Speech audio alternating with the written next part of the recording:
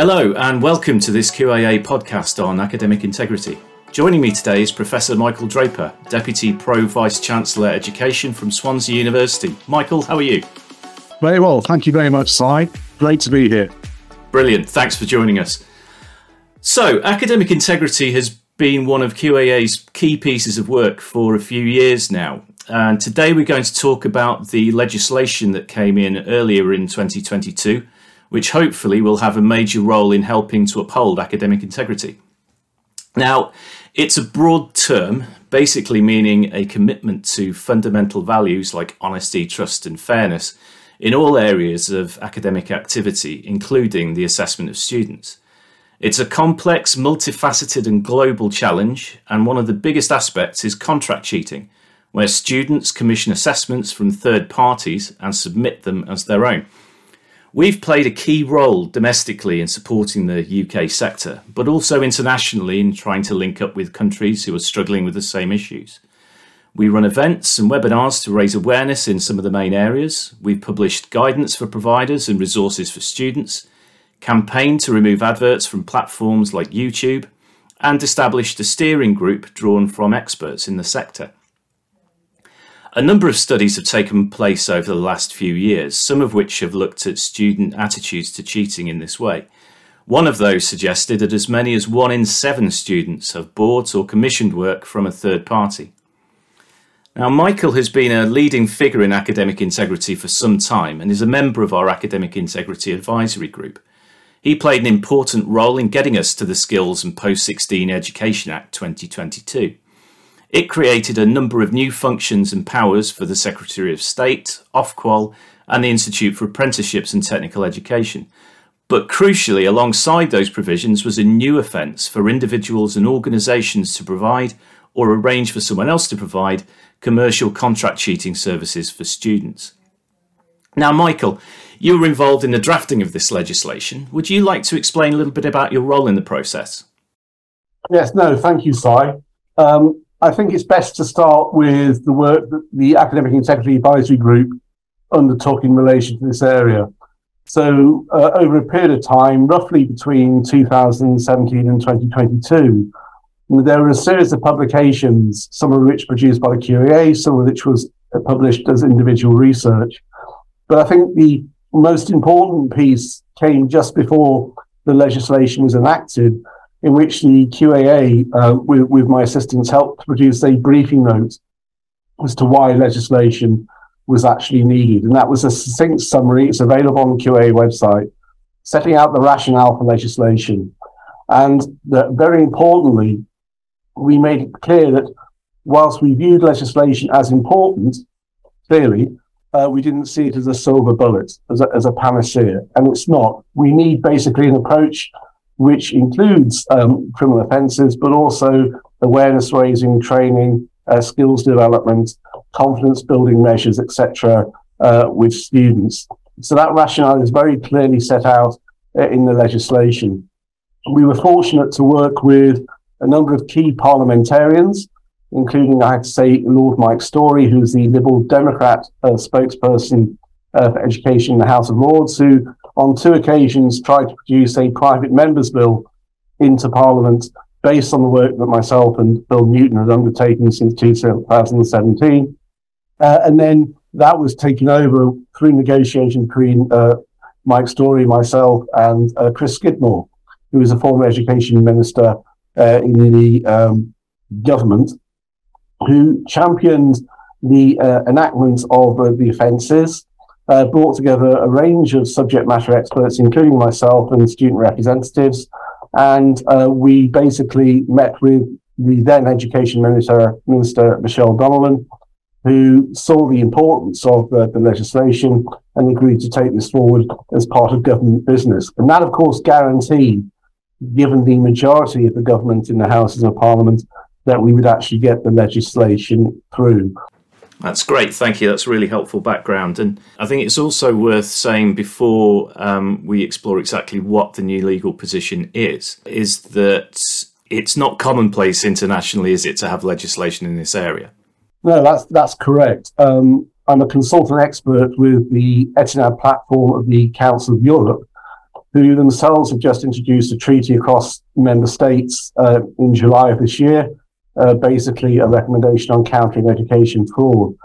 As part of that work, and I helped to draft that recommendation as well, as part of that work and continuing work in this area over the next 5 years, we've agreed to basically a system of monitoring as to what is going on within individual member states.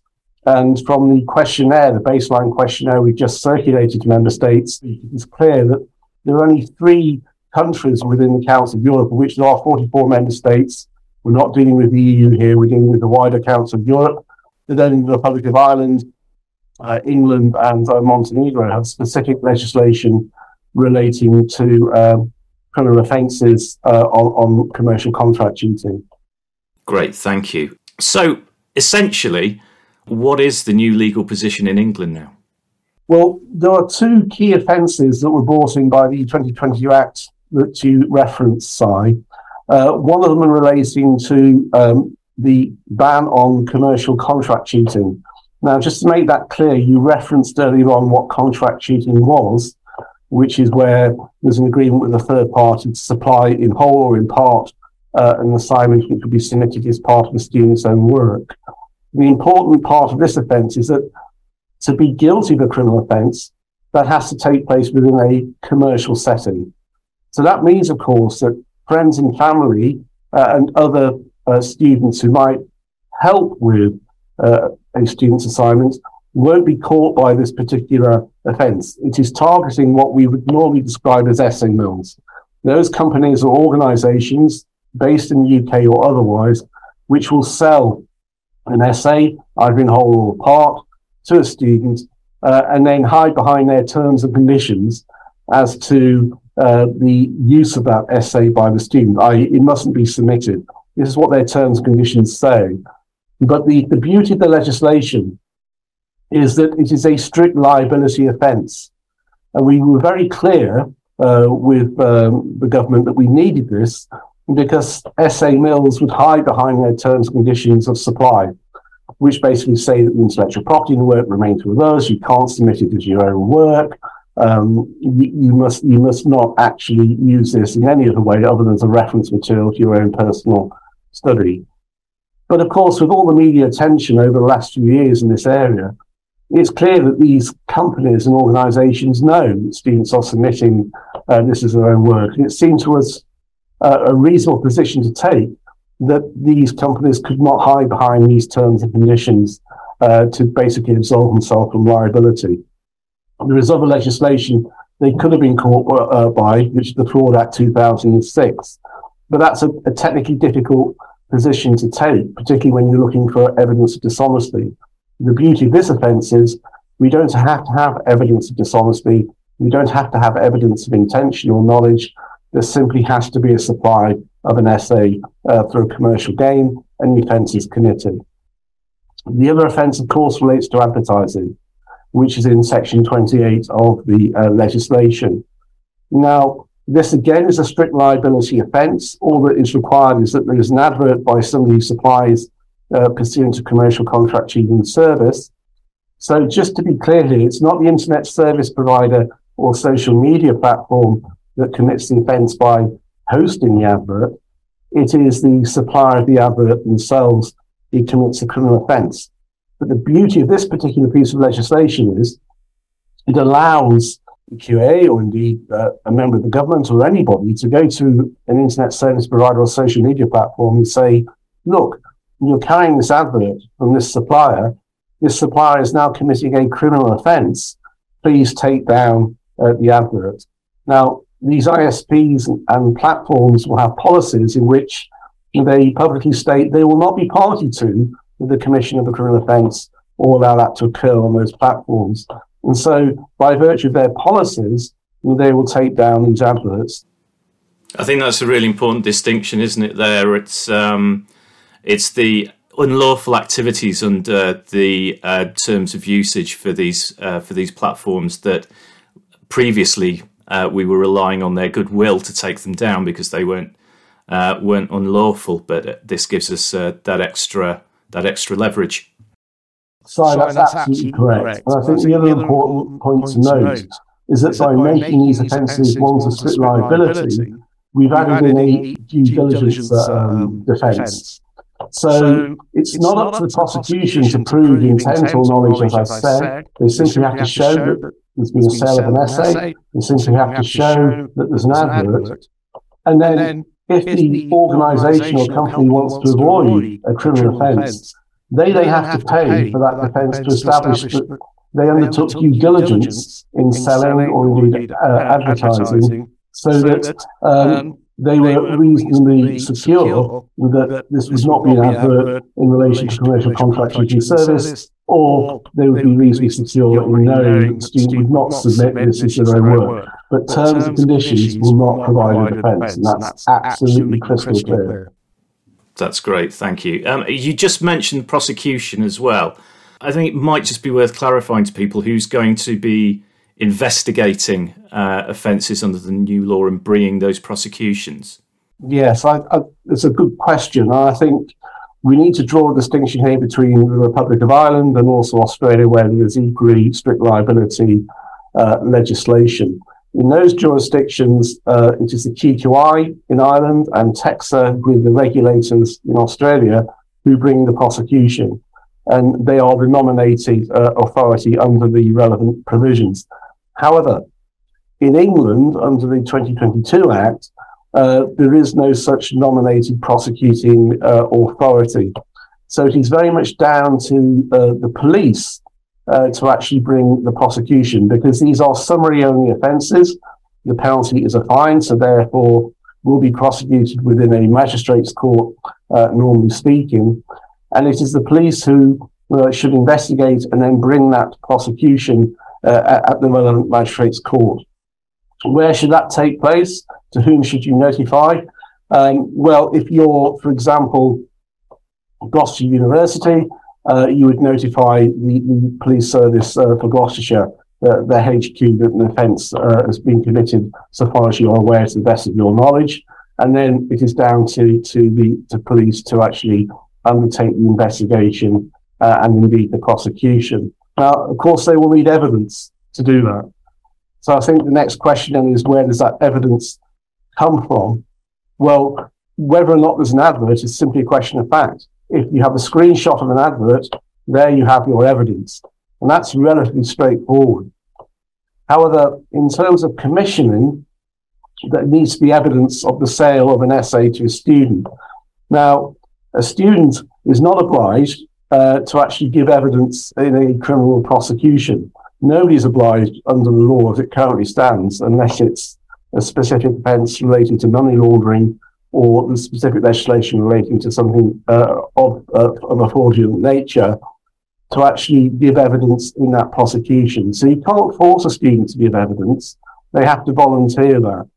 And that may well be a delicate conversation between the student and yourself as an institution and the police as to whether or not they're willing to give evidence that they indeed did buy an essay from a particular source. Because without knowing the particular source, the particular organisation or company that sold the essay, there's nobody to prosecute. I think that those additional potential responsibilities on institutions leads me to ask another question. I mean, is there anything else that institutions need to be doing in order to comply with the Act or in order to help its implementation? Yeah, again, another very good question. I think one of the things we've always advocated for, one of the benefits of legislation, is that it changes the conversation you can have with your students. So you can be very clear with students that if they do buy from an essay mill or other commercial contract cheating service, then in effect, they are buying from a criminal entity. Now, previously you couldn't say that because of all the difficulties around the interpretation of the Fraud Act 2006, etc. You couldn't say that what was actually happening was illegal. But now you can. What is actually happening is illegal, and you, by buying that essay, are actually supporting that criminal activity. But just to be very clear here, you do not yourself commit a criminal offence as a student by buying, because you are specifically exempted in the Act from aiding and abetting. So I think that's particularly important that students can be reassured about.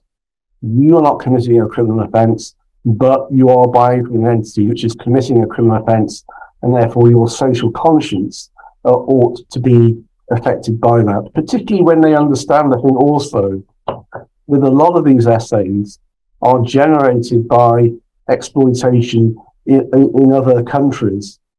People who are underemployed, highly educated, can't get jobs, paid a pittance to produce these essays. Furthermore, I think students need to understand that some of these unscrupulous organisations and companies have actually blackmailed students who have bought from them. And so it may well be, and I've seen this personally, that students who unfortunately do buy an essay and then subsequently find out that they are being asked for further money to be given to the organisation on threat of telling the institution that that essay is actually being bought. And will that go away? No, that will follow you into employment as well. Once they have you, they don't let you go. Once they have a source of income, they will ask you to continue to buy from them at various points in time, or indeed just be blatant about hand over more money. Unless you do that, we will tell your institution. That's the student perspective. That's an awareness raising piece for students I think that institutions need to undertake. And the other thing I think institutions need to do is to look at their regulations and policies in this area, so that where there has been found to be commissioning as part of an academic misconduct hearing, and there's evidence as to where that commissioning has been sourced, you know the source, then there should be regulations that allow you then to pass that information on to the police without the student's consent, for example. Now, given that this is evidence in a criminal prosecution, that should normally be permissible anyway, because universities obviously have a moral, if not a legal duty, to pass on information, given the nature of institutional profiles of a charity, for example, or the civic mission that universities have. But best, obviously, to make it clear within regulations and policies that this is what you will do. And I think another conversation you might want to have within your institution is perhaps introduce some form of plea bargaining. I don't want to call it plea bargaining, but if a student is willing to actually support a prosecution and give evidence, should that lead perhaps as part of restorative justice a lower penalty for the students under the academic misconduct processes and procedures your institution has? That's the conversation I think people need to have. And this is also obviously just drawing an analogy with what happens in magistrates' courts, of course. If you go before a magistrates' court with basically an offence to be prosecuted, if you plead guilty in advance or indeed on the day of the hearing, there's normally a tariff reduction for the punishment you can expect from the magistrate, which is given by statute. Perhaps something similar needs to be adopted within institutions to help ease through the process of the academic misconduct process that the institution has, and perhaps save time as well. So some suggestions. I think they're really helpful suggestions there. Thank you, Michael. There's a couple of points in there I'd like to explore a little further. You talked about student awareness, and I think that's always been one of our one of the areas we've really stressed as important. What else can institutions do to make students aware about this legislation, and at the same time support them to better understand academic integrity? Right. I think a useful way of doing this is to use the QAA's Academic Integrity Charter, which has been adopted now by most institutions within the United Kingdom. That charter recognises that institutions are autonomous, clearly they are, but recommends a staff-student approach, collaborative approach to, in effect, the promotion of academic integrity. So I think you have to look at your programs of study, for example. The students transition into institutions from school where we do know that there's academic misconduct occurring within schools and cheating behaviours being developed, that when they transition into university, there's a period of induction as to what is required by way of academic conduct or academic integrity from the students. So they understand basically what assessments are, what the purposes of assessment are, the assessment criteria, and build those skills to allow the student to confidently attain their best grades possible in those assessments. Now, yes, that's the process of induction into, and transition into the institution. That needs to be done, but that needs to be reinforced at appropriate times in the assessment processes within the academic year. So it needs to be reinforced in December or in January, just before your assessments, midterm assessments, and before your May, June assessments as well. So that there's that clear message to students as to what is expected by way of academic conduct, by academic integrity, clear referencing to assessment criteria, what is appropriate, and also make them aware of the various tools that they may come across, I think, outside of the institution, paraphrasing tools, for example, grammar checks.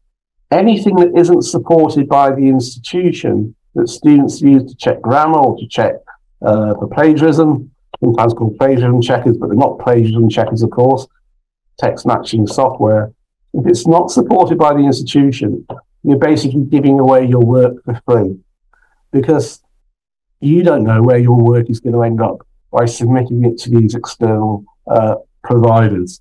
And a very good analogy is that you may, when you sell your house, get a free appraisal from an estate agent, but do you really expect them to give free use of that house to the estate agent as part of that free appraisal? No, you don't. But that's what you're doing when you give away your work, in effect, to these free checking services, that they will end up with your work and can do it as they will. What's important is reassurance to students. We know you are being bombarded on a daily, if not a weekly basis, by adverts to use these services. And I've seen some recently very, very good, well-designed adverts with basically the logos of different institutions on that advert, suggesting, of course, that these services are endorsed by the particular institution. They look very real and realistic. So I think there needs to be awareness raising along the lines of, look, you're not being singled out. Everybody's getting these adverts. When you do get the advert, please go and speak to your personal tutor or your academic mentor. Have that conversation. Reassure yourself that you've done nothing wrong and that this is normal behaviour from those that are trying to push these services. So those courageous conversations with students as part of personal tutoring and academic mentoring, I think, is very important. Thank you, Michael. That's really helpful and some really good insights that I hope are helpful for our audience. So we've basically created a briefing note for QAA members, which explains some of the things we've been through today, which I hope will be useful for staff as well as students as they're tailoring their approaches in this area.